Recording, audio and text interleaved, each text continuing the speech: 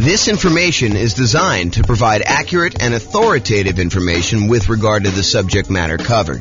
It is offered with the understanding that the presenters are not engaged in rendering legal, accounting, or other professional services.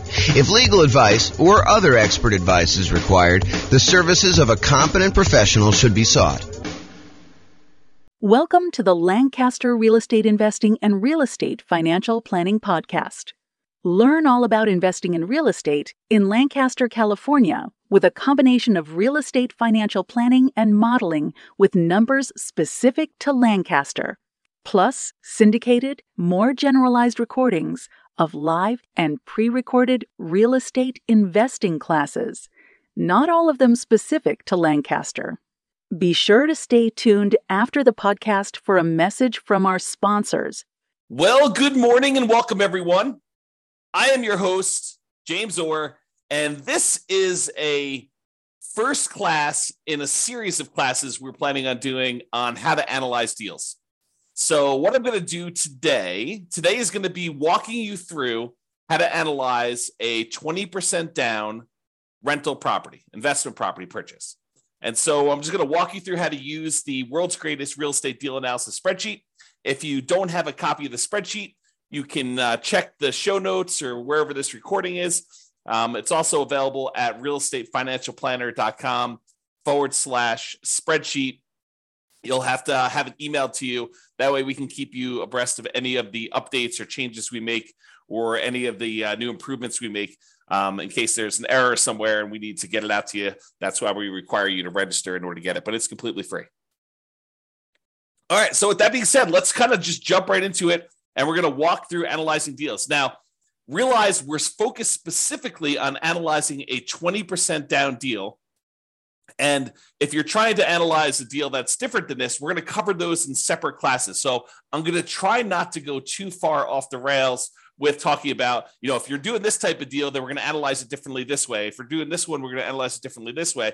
We're really just going to focus in on today, analyzing a 20% down investment property purchase, and we can do the other types of deal analysis in other classes. That's the intent. Also, it's not quite done yet, but by the time most of you will listen to this recording, because I'm going to do it well before it arrives on the podcast, but in the show notes, I'll have a link directly to a deal analysis example of a 20% down property in your city specifically. So I'll do all the analysis for the 300 cities. We'll have those posted to the website. So just go ahead and check the show notes and click on the link, and it will walk you through a web-based version of this spreadsheet using numbers from your particular market. And if you happen to be an expert in your market and you're like, James, your numbers are off a little bit here. Purchase prices are usually this, or, rents are usually this, or taxes are usually this. Go ahead and reach out to me so that I can update those, and it will automatically update that for all the modeling we do and all the deal analysis we do in the future. So that being said, let's jump into the deal analysis. So I just pulled up a copy of the world's greatest real estate deal analysis spreadsheet. I did make a couple minor tweaks. I'm working with version 2023.02. It is May 10th, 2023, as of the time I'm recording this. And so you'll get the most recent version. I'll go ahead and upload it to the website, but I did make some changes since the last update. So you'll see some of those here if you're paying really close attention.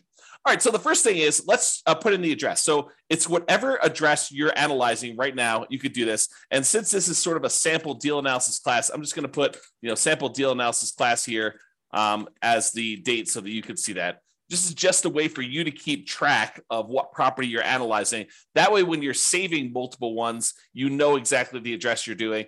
And for most folks, I would say they are not saving deal analysis spreadsheets for deals that they're not buying. So if you go and you're analyzing deals and you realize, hey, look, this is not a deal for me, I'm going to pass on it. A lot of folks are not saving those. If you make an offer on a property, a lot of folks are saving those. If you buy a property, you're definitely saving those. Or if it's an exceptional deal, if you're like, oh, I would totally buy these in the future, then some folks will save those as, this would have been a good deal had I got my offer accepted, or, had I been ready to buy, or had I had enough down payment, or whatever the version of why you didn't buy that particular property was. And then you can make some notes here to do that. Okay, so you can basically put in whatever your deal analysis thing is. I'll also point out sometimes you'll want to go in and make some modifications to the spreadsheet. Like, you always know what the percentage is for your taxes, or, whatever your numbers are around there. You could go ahead and do like a template for yourself, and then always make a new copy of your template and start there for your deal analysis, instead of trying to use the standard one that we have, which may or may not be ideal for you in your particular situation. Okay, so do that deal analysis. I'm going to basically analyze the property. It's going to be about $400,000. Whoops, not $4 million. So $400,000, and we're going to buy it for $400,000. Now, if you were able to buy this property at a discount, like let's say you're able to get it for $390 or something like that, you could basically put $390 in here, and the calculations will all be correct when you do that. If you have to pay a premium, if, for example, you think the property really is worth $400,000 and you're able to negotiate you have to bid the property up in order to get it, you would put in a premium here as to what the purchase price was. So you may put in, $405 or whatever you had to pay as a additional amount above what the property is worth in order to do that.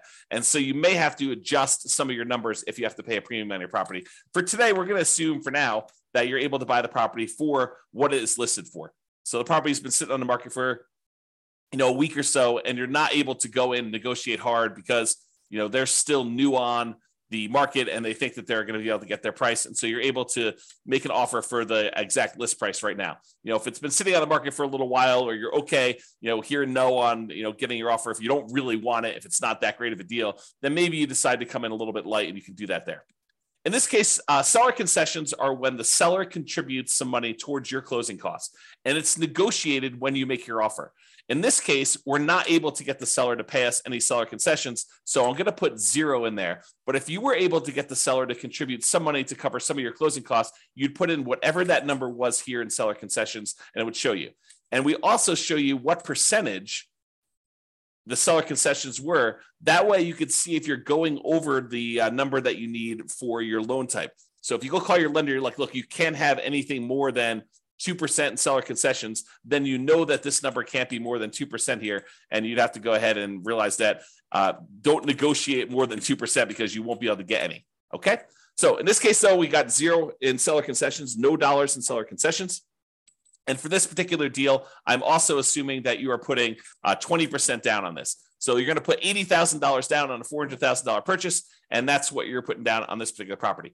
If you had put less than 20% down, if you're trying to buy this as an investment property, well, actually, I told you at the beginning that we're not going to go over these other examples. So I will cover this in another class, but realize you'd probably have private mortgage insurance if you did less than 20% down. But we'll cover that in a future class. I'm trying to stick to just analyzing the 20% down version today. All right, so closing costs. So this is a really interesting discussion. So for closing costs, you're going to call up your lender and you're going to find out what your estimated closing costs. In a lot of cases, they're not going to be able to give you an exact number. Some cases they will, but in most cases, they're not going to be able to give you an exact number. But closing costs, in my opinion, are not just the closing costs from the lender. They're not just the fees that the lender is going to charge you in order to get the deal. I also like to include in here all the other costs it would take you in order to buy this property. And that includes some things that I think a lot of folks don't usually take into account when they do their deal analysis. For example, if you paid to have an inspection done on your property, if you go and hired a home inspector and have the inspector come in and inspect the property, I think that should be included somewhere in your spreadsheet. Now, you can include that in your rent ready costs as a cost of getting the property ready to rent. You can include it in your closing costs, or you can include it, somewhere else if you wanted to do it as an additional expense somewhere. I tend to prefer to put it either into rent ready costs or closing costs. Now, here's a couple other weird gotchas on that. So sometimes you're going to pay for your appraisal not on the closing settlement statement. Sometimes the lender is going to say to you, hey, we need to get an appraisal done. I'm going to send you a link to my portal for you to prepay for the appraisal using your credit card. You're going to go on there and you're going to actually pay for the appraisal there. Make sure you include the cost of your appraisal here so that you actually take into account the cost of it. Now, at some point in time, you will probably have a property under contract where you end up not closing on it, where you've gotten through the point where you've inspected the property, maybe you've paid for the appraisal on the property, and maybe the appraisal comes in low, or you're unable to negotiate an agreement on the things that need to be repaired in order for you to buy the property. And so you're going to have occasionally a property where you pay for an inspection and or an appraisal, and you end up not buying the property. So where do you put those expenses on properties that you've never actually closed on, but that you have in order to acquire the property that you're eventually going to acquire. So you might go through a property where you paid for an inspection, you paid for an appraisal, and you didn't buy the property. Those expenses, in my opinion, need to be covered somewhere. It needs to be covered as part of the investment you made in order to buy whatever the next property you're buying is. So for me, I like to include any previous inspections and appraisals I had to get to the point where I'm buying the property that I'm currently on. So I sort of associate any inspections or any appraisals I have on properties that I'm about to buy the next property with, if that makes sense. Okay. So really the intention is, look, I had to go through this one property that I ended up not buying in order to be able to buy the property that I'm now currently buying. So I need to take into account those expenses there. And I would usually either put those into rent ready costs or to closing costs. Either one of them works. It's really just covering that expense somewhere so that you know exactly what you have into the deal. Okay. So closing costs, in this case, we're going to assume that it's about 1.1%. And you call up your lender and you got those, and you adjust it so that the number, the cash amount you have in the deal is correct, or you have this rent ready cost. So let's talk about rent ready costs. What is a rent ready cost? A rent ready cost is money you're going to need to spend on the property after you acquire it to get it ready for rent. Sometimes we buy essentially brand new properties, and brand new properties still have rent ready costs. For example, a lot of my clients buy new construction properties, and when they buy new construction properties, there are things that the builder does not always provide that we need to pay for. Sometimes it's blinds for all the windows. Sometimes it is fencing for the property. Sometimes it's new appliances, like the builder decides not to include the refrigerator in their deal, or you choose not to pay for the refrigerator from the builder because there's a premium on it. And so you have to decide what you're going to do there. So even for new construction properties, there tend to be things you need to do on a property to get it ready for rent. And usually what we do is we look at the inspection report to get an idea of the things that we need to do to a property to make sure that it's ready to go. You're always going to get, well, when you get an inspection, you're going to get a list of the things that the inspector believes should be handled, should be addressed on the property. You will be able to negotiate some of those, some of the time, with some sellers to get them to cover those. In a lot of cases, though, you still want the deal and you're not willing to nickel and dime the seller because there's 3 other offers behind you, and the seller's gonna be like, I'm not doing anything. You were the high bid, and we have 2 other offers behind you, all above asking price. And so rather than spend the $3,000 to do the work that needs yours, there's someone behind you it's $500 less than where you are. And so they may choose to not do the repairs. Or you may choose, as part of your negotiation when you make your offer that, hey, look, I'm not going to ask you for all the small stuff. If there's something major that comes up on inspection, then we'll definitely have to discuss that. But if, the inspector says, look, you need to replace this broken faceplate on a light switch, I'm not going to ask you to do that. Right? That's part of your negotiation in order to get your offer accepted. So there are going to be things you're going to need to have done on a property. That's where you put that number in rent ready costs. You put all the expenses you need to do in order to get the property ready to rent in rent ready costs right here. And so, even if you're buying a brand new property, you're probably going to have at a minimum $1,000. So, to put $0 in here, I may have had, trying to think about this. I'm going to estimate because there's no way I could do it exactly, but maybe 3 properties in my entire career that had $0 in rent ready costs. And they were like the exceptional properties where someone lived in the property and every little thing was handled already on the property. It was in perfect condition, better than new, so good that you walk in, you're like, there's literally, I can't spend $1 in here. But that is so rare. In most cases, you're going to have some money that you need to spend on in order to have rent ready costs. Okay. So rent ready costs, you put them in there.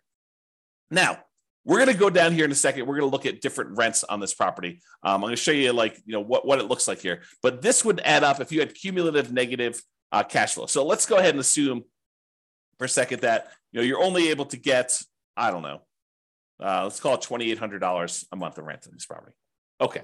So now you've got negative cash flow. You put in, we're estimating, it's not true, but we're estimating for this particular property that you have $2,800 a month in rent on it. And you can see from it that you have negative $329 per month in negative cash flow. So what then happens is this calculation, this is actually going to go calculate how much cumulative negative cash flow you have over the entire ownership period of the property. And if you want to see how we do that calculation, I'll go into overrides. We'll show you all what's going on here. So if we go and look up the cumulative negative cash flow, just scrolling down until I find it. So here it shows you what the negative cash flow is per year on the property in the first year. So this is showing you that it's negative $3,948 in negative cash flow in the first year on the property. And you could also see here, this is the little spark line. The spark line shows you, the red dot shows you where it's negative, and then you can see where it eventually levels out and you have no negative cash flow on it. Okay, so first year, about negative $4,000. However, in year 2, your mortgage payment stays the same, right? Your principal and interest part of your payment stays the same. Your taxes, they go up a little bit. Your insurance, that goes up a little bit. Your rent on the property goes up a little bit. And so a lot of the expenses on the property, which are tied to our estimate from rent, like vacancy and maintenance and property management, those all go up a little bit. But overall, your cash flow tends to improve because your rent goes up.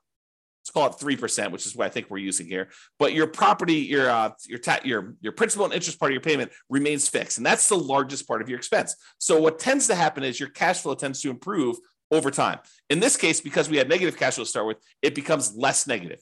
If it was positive, it would become more positive. Okay. So in the first year, we had almost $4,000 negative cash flow. But in year 2, we only had negative $3,310. And in year 3, we only had negative $2,652. And in year 4, we only had negative $1,975. And in year 5, whatever it is, we had negative $1,277. In year, whatever this is now, 6, negative $559. And then by the time we get to this year, year 7, we have $0 negative cash flow. So what the software does is it actually sums up all of these numbers for you and tells you what the total amount, the cumulative total of negative cash flow you have over this entire period until you no longer have negative cash flow. So we estimate that you're not going to have negative cash flow on this property. And what it does is that in order to help you be more conservative in your investment, it says, look, if you're going to have negative cash flow on this property, it is more conservative. It is prudent for you to take the total amount of negative cash flow that you're going to have for owning this property and to set it aside when you buy the property as part of your initial investment. Why do I say it that way? Why do I say that your negative cash flow is part of your initial investment? Because what negative cash flow really is it's deferred down payment. And the easiest way for me to show you this is to show you what happens if you put down more. So we have 20% down right now. If I decide to put 25% down, you can see that the negative cash flow is less. Okay. If I put 30% down, the negative cash flow is less. If I put 35% down, then I have no negative cash flow. So really what negative cash flow is it's saying, look, if you had put 35% down, you wouldn't have negative cash flow at all when you bought this property. But because we're choosing to buy a property with less down payments, we're deferring the down payment that we could have put down up front. Now we're choosing to pay that over time in the form of negative cash flow. Another way of saying it is you could go find a better deal if you could find a better deal. But if you're saying, look, I've gone and I've looked at my marketplace, I've analyzed 100 deals, and this is what deals are in my current marketplace with this interest rate, even if I'm looking for the best deals. Sometimes that happens. You could choose to go to a different market. You could choose to apply some of the 88 strategies we have to improve cash flow. Or you could say, look, based on the criteria that I have, the deals that are available in my marketplace, the interest rate environment that we're in, the rents we're able to get, all of those things say, look, if I put 20% down on this deal, it's going to have negative cash flow. And so really what I have is deferred down payment in the amount of $13,721. Okay. Now, what I want to point out to you is it better for you to put the 20% down or to put aside or to put more down and not have the negative cash flow? So in this case, we would have to have $13,721 set aside to address any negative cash flow we had in a particular marketplace, because in this case, we chose to put 20% down. Okay. So it's $13,721. Let's call it $14,000 just to round up. So if we had put 25% down, we went from $80,000 down payment to $100,000 down payment, which means that we put an additional $20,000 down. We had $14,000 in negative cash flow, or now we can put 25% down and we have $20,000 more and $100,000 down total, and we still have negative cash flow. If we put 35% down, which is about, let's do 34% and see where it is. 34%, 33%. Okay, so 33%. So instead of putting $80,000 down, we could have put $132,000 down and not had negative cash flow. In other words, we could have put $52,000 more down to acquire this property, or we could have set aside $14,000 to address the negative cash flow issue. Would you rather put $52,000 down or put $14,000 more into a savings account to address the negative cash flow issue you have on the property? The choice is yours, right? Because you could have put $52,000 more down, or you could have put $14,000 aside in order to address the negative cash flow. That's the difference, right? That's the difference between putting it up as down payment or setting it aside as deferred down payment in the form of negative cash flow over time. Okay, so let's go back to 20% down. We've had that discussion.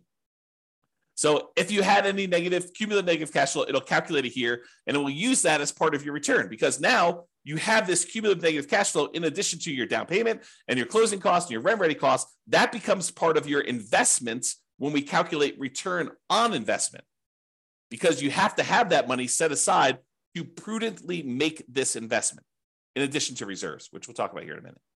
All right. Okay. So now it tells you your total amounts that you invest in the property. $80,000 for the down payment, $4,400 for closing costs, about $3,000 in rent ready costs in this example, about $13,721 in cumulative negative cash flow that you've just set aside somewhere in a savings account, maybe with your reserves, where you have those ready, available for the negative cash flow that you inevitably get.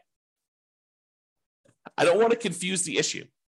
However, this is probably not the amount of money that you will need for your negative cash flow, because we do have some cash flow from depreciation. When you buy a rental property, you get tax benefits of owning the rental property. Those tax benefits can be used to look like cash flow, cash flow from depreciation. The tax benefit is called depreciation, so we call it cash flow from depreciation. So you could actually say in each paycheck you get from your job, you say, look, I know at the end of the year, I'm going to get this depreciation benefit by owning this rental property.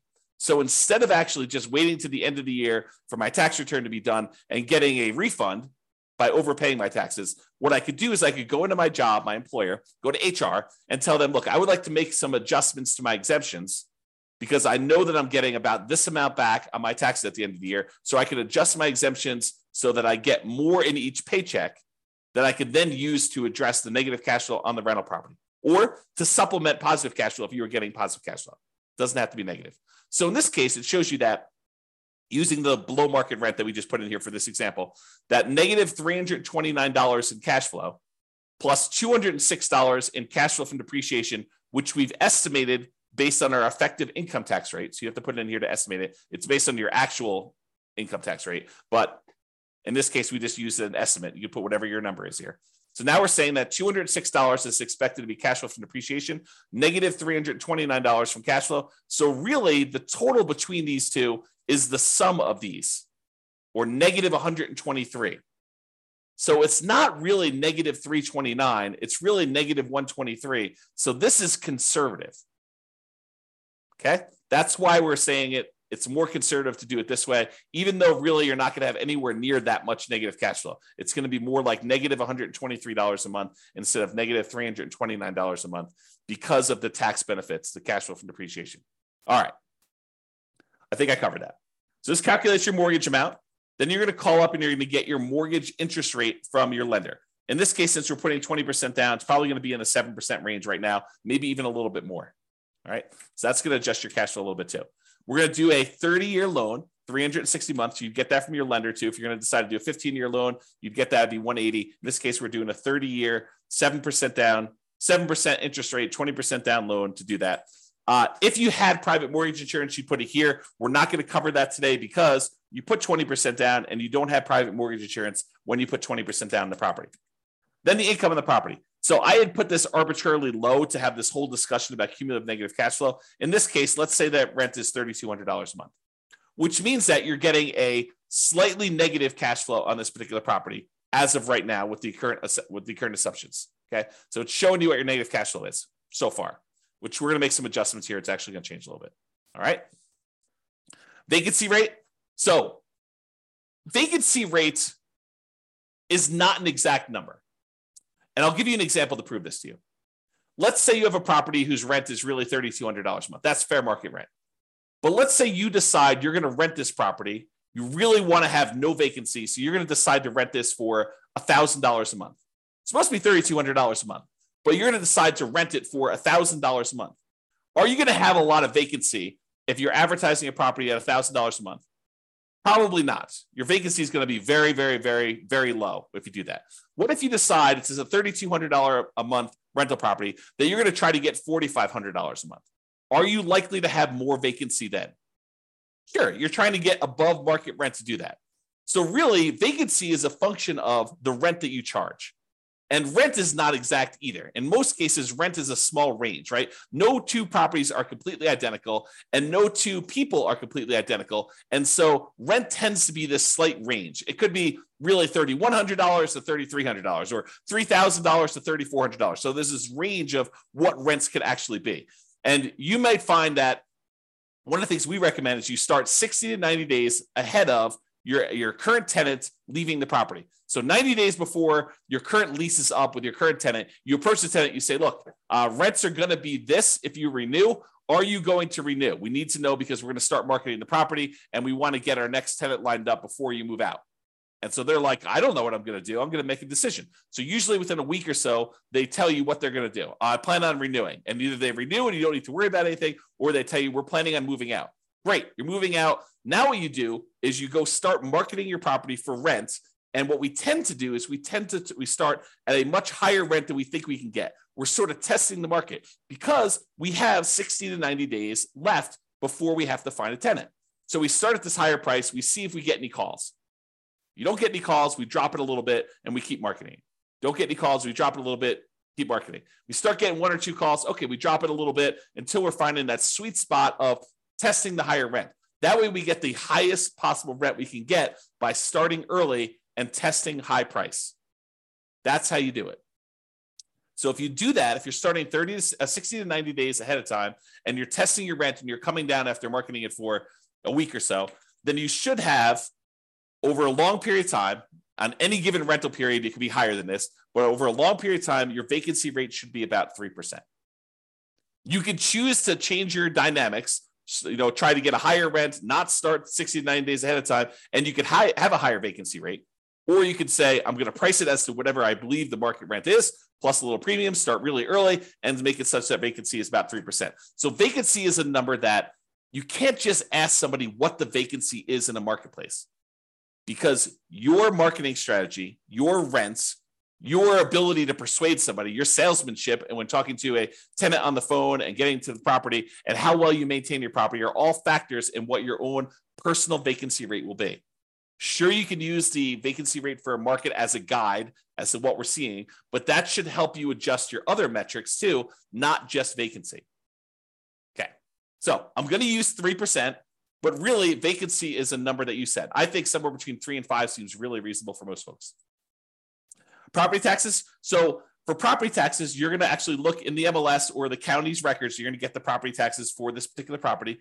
Realize, though, that if you are converting this to a rental, and in some markets, they have homestead exemptions where taxes are artificially low for someone who is living in the property as an owner-occupant, or maybe there's a senior tax exemption if there was a senior living there. You can't always use what the taxes are for the property, especially if you're changing the use. If it was an owner-occupant property and they were getting some type of homestead exemption, some type of lowering of their tax rate, you can't use what their taxes were. You need to know what the taxes are likely to be for a rental property in your market based on the percentage of the price that you're paying for the property. And then you should estimate it so that you're not artificially putting in here, oh, look, taxes are $1,500. This property cash flows like crazy. But really, when you buy the property, as soon as they reassess the property and they adjust it for you being a non-owner occupant investor owning the property, they're going to go up to $3,000 a year. You can't do it that way. You need to adjust it yourself so that you can estimate what the property taxes are going to be for you in your particular situation. Okay. So you can't just look it up and put it in here. You need to think about it. You need to make sure that it makes sense for you. All right. Property insurance. You're going to call up your insurance agent. You're going to get a quote for a property. Usually what we do is we get a quote for a property like this. We're looking at, in this case, $400,000 properties. So you're going to talk to your insurance agent and say, look, I'm looking at properties between $350,000 and $450,000. They got these types of characteristics. what is a property insurance quote that I could use for those? And what would it be if it was on the low end, the 350,000 side, or what would it be if it's on the high end of the 450,000 side? And you're going to get an estimate from them. Now, if you decide you're going to pursue this property, like you're about to write an offer, or you are, under contract to buy the property and you're in your due diligence period, this is when you firm up your numbers. You're not calling, in most cases, you're not calling your insurance agent every time you're analyzing a deal. You're not making, 15 calls a day to your insurance agent to get 15 quotes on 15 properties that you're really not super serious about buying. You're just analyzing them to find out if it's a deal you should pursue or not. So you're getting estimates, you're using those. And then once we decide to move forward with the property, either before we make an offer, if you're a little bit less sure about insurance and stuff like that, or in most cases, when you're a little bit more sure and certain and you've got some experience, it's usually during your due diligence period after you've put the property under contract. Okay. So you're going to estimate that. This is actually a little bit low. I'm going to put it up here. We'll say it's $1,800. In fact, that may even be a little low, depending on the insurance policy you get and how much of the risk you're taking on yourself. We did a whole class on insurance, which we'll probably do another one where we talk about like how your insurance rates can change based on your situation, how much risk you're willing to take on yourself and your premiums. Okay. In this case, there's no HOA. So we got that. So we're down to negative $41 in cash flow. If you have any utilities that you're paying as a landlord, you'd put those in here. If you have any other expenses you're paying here for the property, like snow removal or something else that you're paying for, you could put those in there as other expenses. Maintenance on the property. So I separate out maintenance and capital expenses. We have a whole class on how to calculate what number you should put in for CapEx. Some people choose to include it in maintenance, but you'll get a feel for this over time. But part of it is you need to look at the dollar amount that you're doing and make sure that the percentage makes sense to you. So if you figure out, what the maintenance you expect to have on the property, how many on average, plumber calls and electrician calls based on the condition and the age of the property, the effective age of the property. You'd want to estimate this, carpet replacement or flooring replacement on a property between tenant turns, how often that's going to happen. You can estimate all this for maintenance and make sure that your number makes sense there. I'm going to use 10% for this case. I think that's in the ballpark for a lot of properties, especially newer properties. However, if you've got a much older property, this number could be twice that. So just realize that, that this could be a wide-ranging number depending on the quality of your property, and realize that you need to adjust for that. The capital expense number, when you go through the capital expense worksheet, you'll see that this number is usually pretty significant because you should be setting aside money for that roof. It's coming. You're going to need to replace the roof at some point. That you're going to need to replace the furnace. You're going to need to replace the air conditioner. So you got to budget for these things. Those are examples of capital expenses that are coming. And the life cycle of these things generally. And so you could say, look, roofs last about 20 years in my marketplace or whatever it is normal in your marketplace. And so you need to take the price of a roof, adjust for inflation out into the future and say, it's 10 years old now, so I only got 10 more years left on it. Or it's brand new, I got about 20 years left on it, and adjust the price you're paying 20 years in the future with some inflation in there and calculate what you need to set aside. That's the whole CapEx class. Go watch that one for details on how to get this number. All right. And then management. In this case, if we had a professional property manager and they were charging us 10% of gross rents, this would be negative $41 a month. In this particular case, I'm going to say you're managing it yourself, and that significantly changes the cash flow numbers. We went from being negative $41 a month to now we are positive $269 a month, and we no longer have that cumulative negative cash flow thing either because we decided to self-manage. If you're going to hire a professional property manager, put this in here. If you're going to say, look, I actually have some hard costs of doing property management. I need signs, I need lockboxes, I need all that stuff. And you want to set aside a certain number in here. Maybe you decide to put in, not 0.5 there, 0.005. And you're like, look, I need to set aside about, probably that's even a little high. Let's do 3.5. So I'm going to set aside, about $130 a month to cover my hard costs of having to manage this property, printing statements, mailing things, the software I use to manage my own properties, the signs, the lock boxes, all that other stuff. I'm going to put a hard cost in here to kind of account for my management costs. I think that's reasonable. If you're going to actually hire a professional property manager, a lot of those costs are going to be covered by them and you can put in the full number. Some people will choose to put zero in here. I think that's less than ideal, but you should probably put something in there even for your own costs. All right. Then we estimate what the land is worth because when we calculate depreciation, we cannot calculate the value of the land when we calculate our depreciation, it's only the value of the building. So we estimate what the land is. A lot of times you can get this from your CPA, or if you go onto the county website, sometimes they'll tell you what the value of the land is estimated at, and you can then use that as a defensible position for putting in what the land value is, and you can use the rest of your purchase price as the value of the property, which we do automatically in the spreadsheet. So put in whatever land value is. It shows you what the dollar is.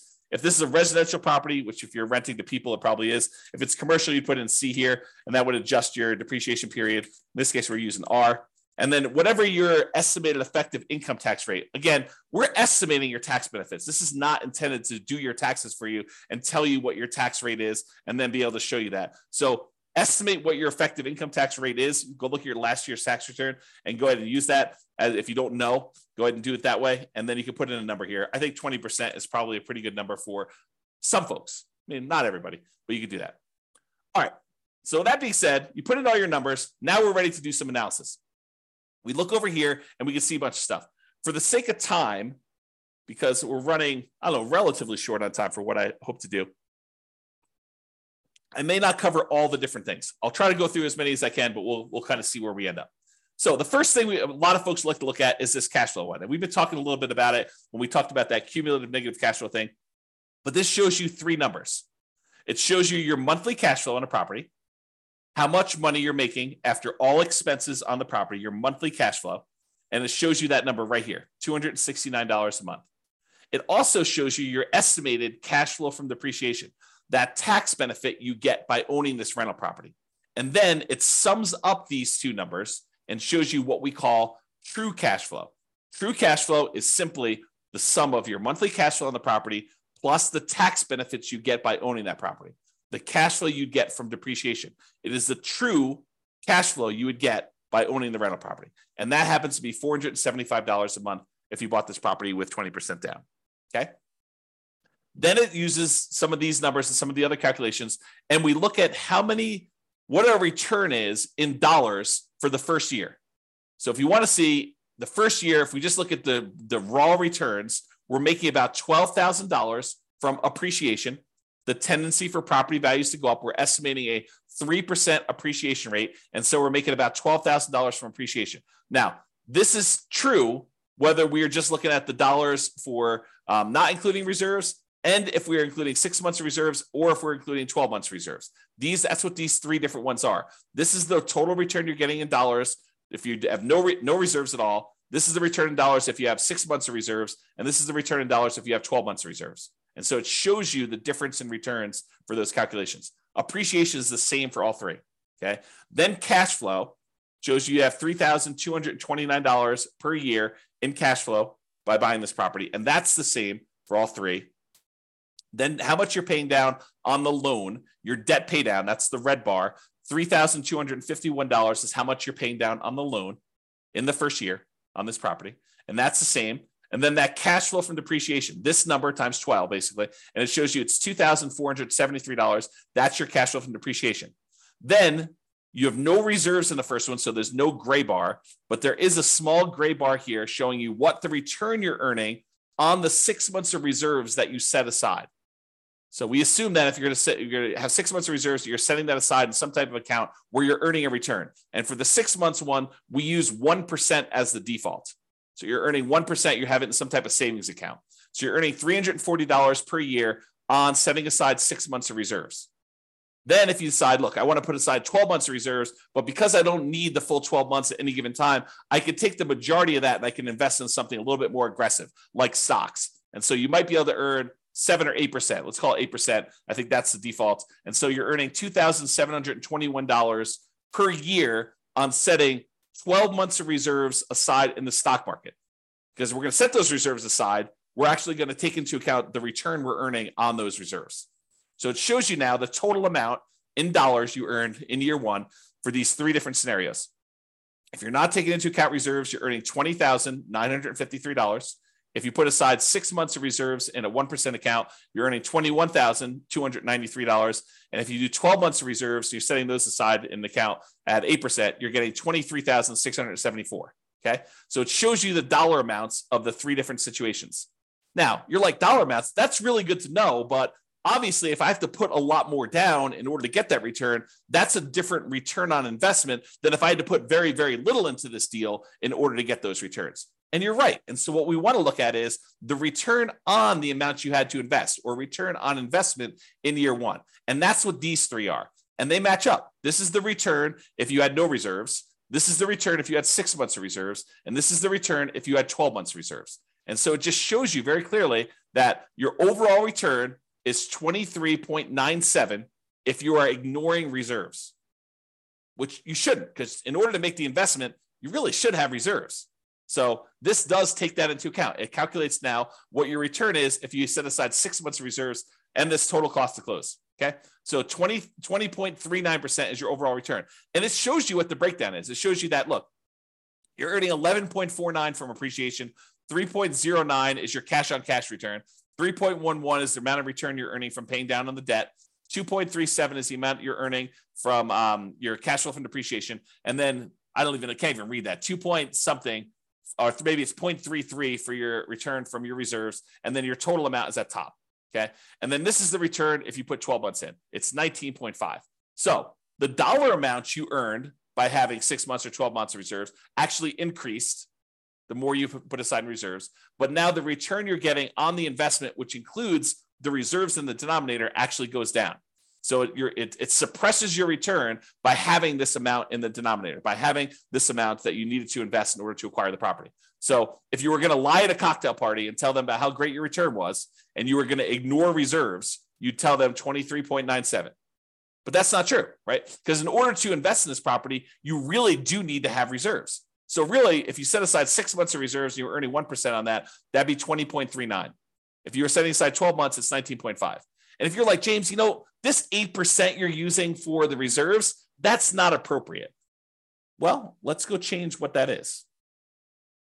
So do a search for reserves. And let's see. So here you go. The rate of return you're earning on the 6 months reserves, we have it at 1%, but you could override this. So the rate of return we're earning on the 12 months is 8%. So let's go ahead and change it. Let's say, I'm only really earning 4%. Great. Let's put it 4%. It'll adjust all these other ones. If you want it to go back up to 8% in year two, you can have it do that. I'll go ahead and leave it out for now. And then we go back here, and provided the software is working, it changes that number for you. So now it recalculates it. It recalculates what you're actually earning on that and what the overall return is. And you can override that for any year. You can override any number, right? You can change the return for that. You can change the return in dollars you're earning. You can do anything you want here and override any of those numbers. That's what all the overrides are for. Okay. Also, the interesting thing about overrides, which we'll cover in a class, probably not soon, but eventually, is because the way it's set up with all these overrides for all these different years, now we could track and see how your investment performs over time. You could put in what your actual appreciation was in year one.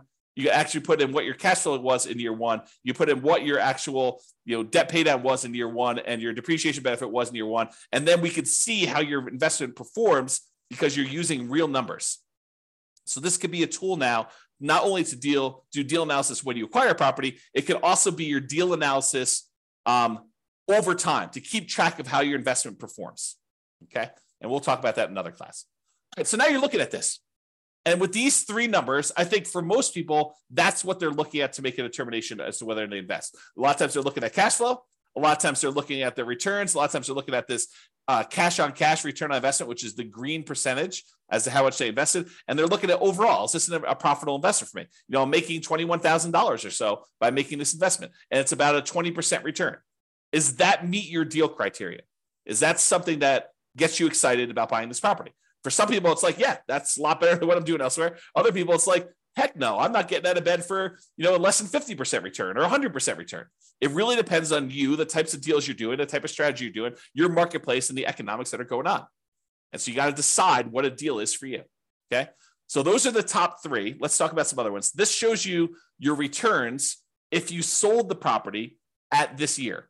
So if we look at year 6, you can kind of see the return you're getting is this 3 different returns, but it shows you the range of what they are if you sold the property. And it does take into account the expenses of sale. Your real estate commission going out, your share of closing costs when you sell a property, your depreciation recapture tax, and your capital gains tax rate. So it does take those into account when it calculates your returns when sold. It shows you a simple annualized return on investment number, a compounding return on investment number, or compounding annual growth rate is another way of looking at that, or the internal rate of return if you like those. So it has all three flavors of your return, depending on which one you like, and you can see what the overall return is. And you can see how those diverge over time and what they end up being. Now, you're like, hey, what are you using for the real estate commission going out? Because I'm an agent, I'm only paying half, or, I don't have, I'm not going to have depreciation recapture tax or capital gains tax because of this situation, do 1031 or whatever. Well, we've got the ability to override those as well, right? So you can go look at what those are, and you can say, look, I'm only going to have a real estate license for the next 5 years. So for the next 5 years, it's going to be, 3%. And then after those 5 years, then it's going to go back up to 6%. You can adjust those, and the software will then go do that math for you and show you how it affects your return by doing all that. Okay, so that's why it's designed to do the overrides the way it is. All right, but for now, it's going to be normal. All right, so you can now see all those returns. If you're a cap rate person, you're like, look, James, all this cash on cash is really nice, but I'm really a cap rate guy or gal. I want to see what cap rate is. Great, here's your cap rate. So it shows you cap rate over the first 5 years. It is the gray bar here, 7.19, 7.41, 7.63, 7.86, or 8.1.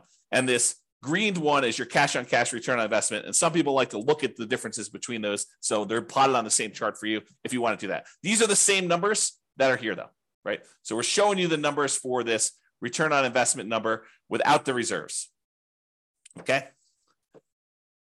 So these are more traditional non-reserve based calculations of these. Okay. Now, return on true net equity. So this brings up a discussion about what true net equity is. So true net equity is the amount of equity you would get if you sold the property and walked away. This is after your closing costs, after the real estate commissions, after capital gains taxes, and after your depreciation recapture taxes. Because when you sell a property, you don't get the difference between sale price and the amount you owe. That is, while we call that equity, that's not a real number. It's an imaginary number. Because if you were to go to sell that property, well, you're going to take a little off the top for your real estate commissions. They're going to take a little bit for closing costs. They're going to take a little bit for, your capital gains taxes, and they're going to take a little bit for depreciation recapture. So really what you're left over with is a much smaller number. That's true net equity. It's the amount you walk away with after all those expenses of sale. And if you're thinking about it, don't you want to know what the return you're earning is, how much appreciation you earn on that amount that you're going to walk away with? Because if you were going to go sell this property, you'd want to know what return you need to beat with that new investment. And so we want to know what the return we're earning on the small amount that's going to remain when we sell the property. And so this shows you all of your returns for appreciation, cash flow, debt pay down, and depreciation, the cash flow from depreciation. And then it shows you the total of all these. So your total return on true net equity in the beginning is pushing 34% and change. Okay. But over time, your return on true net equity typically goes down because your equity tends to grow, and the returns, even though some of them grow, some of them stay the same, but the returns tend to grow slower than your equity does. And so what happens is it tends to, over time, your return on true net equity tends to decline over time for most of the returns. We'll cover that in another class. Okay. All right. Then these are really easy to cover. I might actually get through this. So these are really easy to cover gross potential income, your gross operating income, your operating expenses, and your NOI, your net operating income. It just shows you your key metrics for year one. If ever you want to see these for any of the other years, it calculates all of them here. So you can go see what right here. Monthly gross potential income shows you that. Monthly gross operating income, annual gross potential and annual gross operating income. Then it calculates a whole bunch of expenses on here, shows you your annual operating expenses and your net operating income on all these. And so you can go look at them. And if you wanted to override any, if you're like, hey, look, my net operating income in year two was this, you can go ahead and use any of the overrides for any of these numbers, honestly. I basically made everything overrideable so that you can override whatever you want. All right, so it does all those. Then your annual non-loan expenses, how much you're putting aside for vacancy, how much you're losing for vacancy, really. Property taxes, what you're paying for that. Insurance, your HOA costs, any utilities you're paying as a landlord, any of these other two expenses, the maintenance you're setting aside for the property, CapEx, if you're setting aside money for CapEx, and then what you're spending on property management. So that's all there showing you for year one. And of course, you can go look at overrides to see any of those other years if you want to as well. And then finally, this equities and cost to access equity. So ignore the dotted lines for a second and just look at the solid lines that are going up to the right. The darker section is your true net equity. It's that one we discussed over here. It's the amount of money you get when you walk away after sale, after taking into account real estate commissions, closing costs, capital gains taxes, and depreciation recapture tax. So it shows you how much dollar amount you'd have for that. So looking over here on the left side, you can see the dollar amount. It's about, I don't know, whatever this is, $60,000 for the amount of money you'd have in your equity, your true net equity. And that tends to increase over time. Now realize your cash out refi equity is how much money you could do a cash out refinance for a loan. And that usually is up to a maximum of 75% loan to value. You can adjust that percentage here.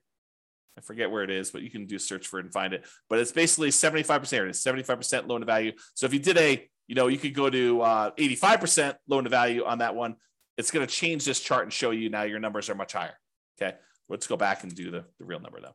So 75% loan to value is what it typically is. And then it will show you how much equity you have to get up to that 75% loan to value. And so it shows you this light gray bar, how much cash out refi equity you have in your property. Now, that's all nice and good to know how much in dollars you can have in equity and to see that. What's more interesting though is how much money did you need to spend to get at that equity? What is the cost to access that equity? Because if you're able to pull out $5,000, but it costs you $5,000 in refinance costs in order to get at the $5,000, that's really expensive money. And so these dotted lines show you, they use the scale on the right, but it shows you how much it costs you to get at that money. So for example, the cost to access true net equity is about 45% of the equity you have in there. Because real estate commissions are large, closing costs are large, your capital gains are large over time, your cash flow from your depreciation recapture taxes are large over time, that those are very large expenses for the amount of money you get out. And so you can see that those, while they decrease over time, or this is over 20 years, you can see that they decrease. They're relatively expensive. It's relatively expensive for you to pay all those costs to get out of the property. And so this is a percentage of the amount you're getting back that it costs you to get those. Okay. And then this other dashed line shows you the cost to access your cash out refi equity. It's zero at the beginning because you don't have any money you can access. You basically put 20% down, so you only can go to 75% loan to value. There's no equity that you can get at by doing a cash out refinance until your property value grows enough. And then it becomes really expensive because the cost to do the refi, which is also overridable. Let's see, cost to access true net equity. Yeah, the cost to cash out refi percentage. So this is the percentage of the loan that you're doing. So you can adjust whatever this is. We're using 1.5% for like all your costs to do a refi on a loan. Okay, so you can go see what that is. But the cost to access the equity is really high.